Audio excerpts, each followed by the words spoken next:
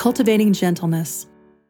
At a time in history when so many individuals, families, and group entities are at odds with one another, it seems like a great time to take a deeper look at the spiritual gift of gentleness. Some of you might already be chuckling. Perhaps you find yourself already tiptoeing around your last good nerve. In the pandemic, much of what we do may take longer to accomplish or not be possible to do at all. The pressure resulting from these changes are enough to challenge even the most gentle spirit. Fortunately, there is hope. We can choose gentleness. I'm not promising you it's going to be easy, but I will promise you it will be worth it. Fortunately, we have some divine guidance. In Proverbs 15:1, we read, "A gentle answer turns away wrath, but a harsh word stirs up anger." I'm sure you'll agree with me that an accusatory tone, when delivering a complaint, only heaps kerosene onto what might already be a fiery exchange.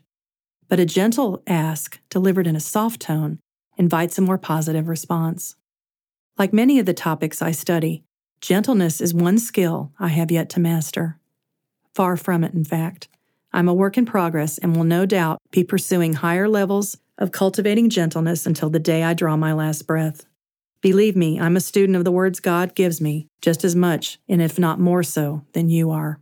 When it comes to practicing gentility in the community, consider this helpful verse from Colossians 4:5-6. Be wise in the way you act towards outsiders. Make the most of every opportunity.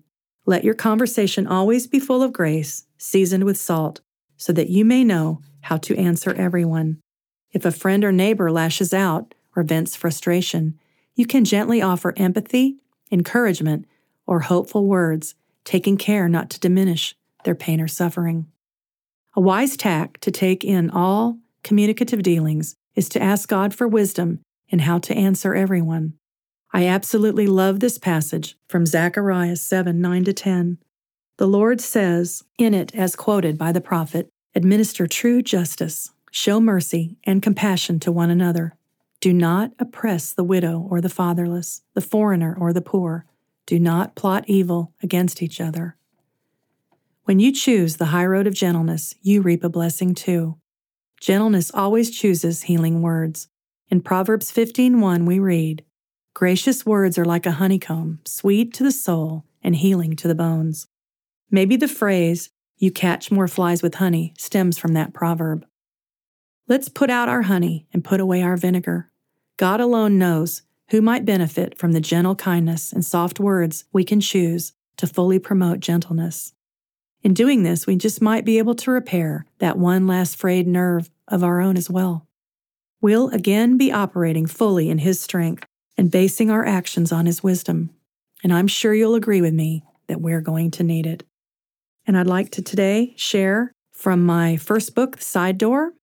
And this entry just reminds me that sometimes the thing we need to mitigate most with regard to gentleness is what's inside ourselves. The side door, security and being loved.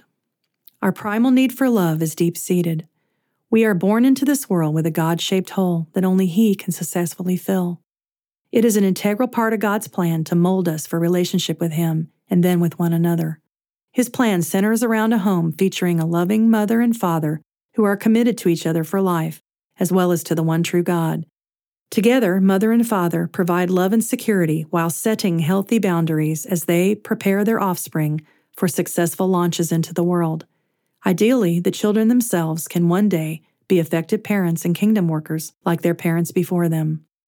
Of course, we all know this scenario could not be farther from the norm, as today's families are reflected in our broken world. And the trouble doesn't just stop there. Popular culture and the media in particular are keen on steering our desires to many other substitutes, vying to fill our God-shaped holes.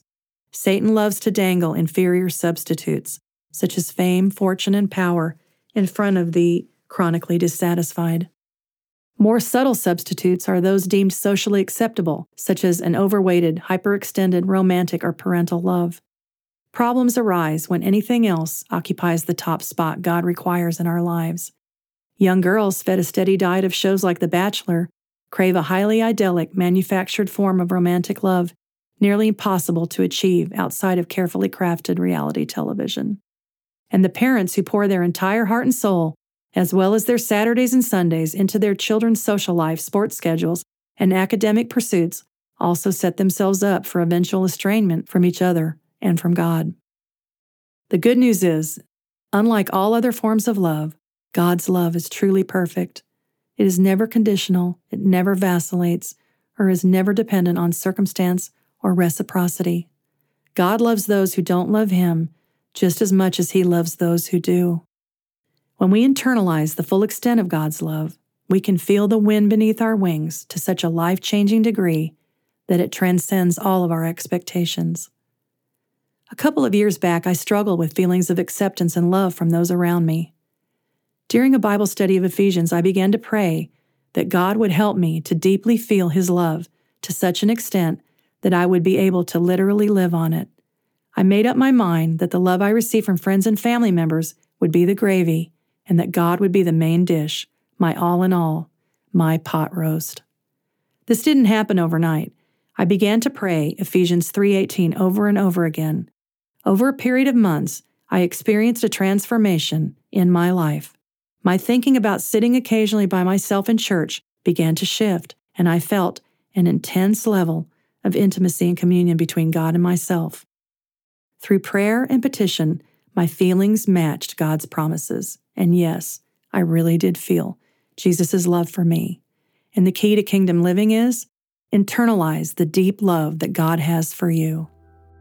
And the Bible verse is Psalm 46:10. Be still and know that I am God.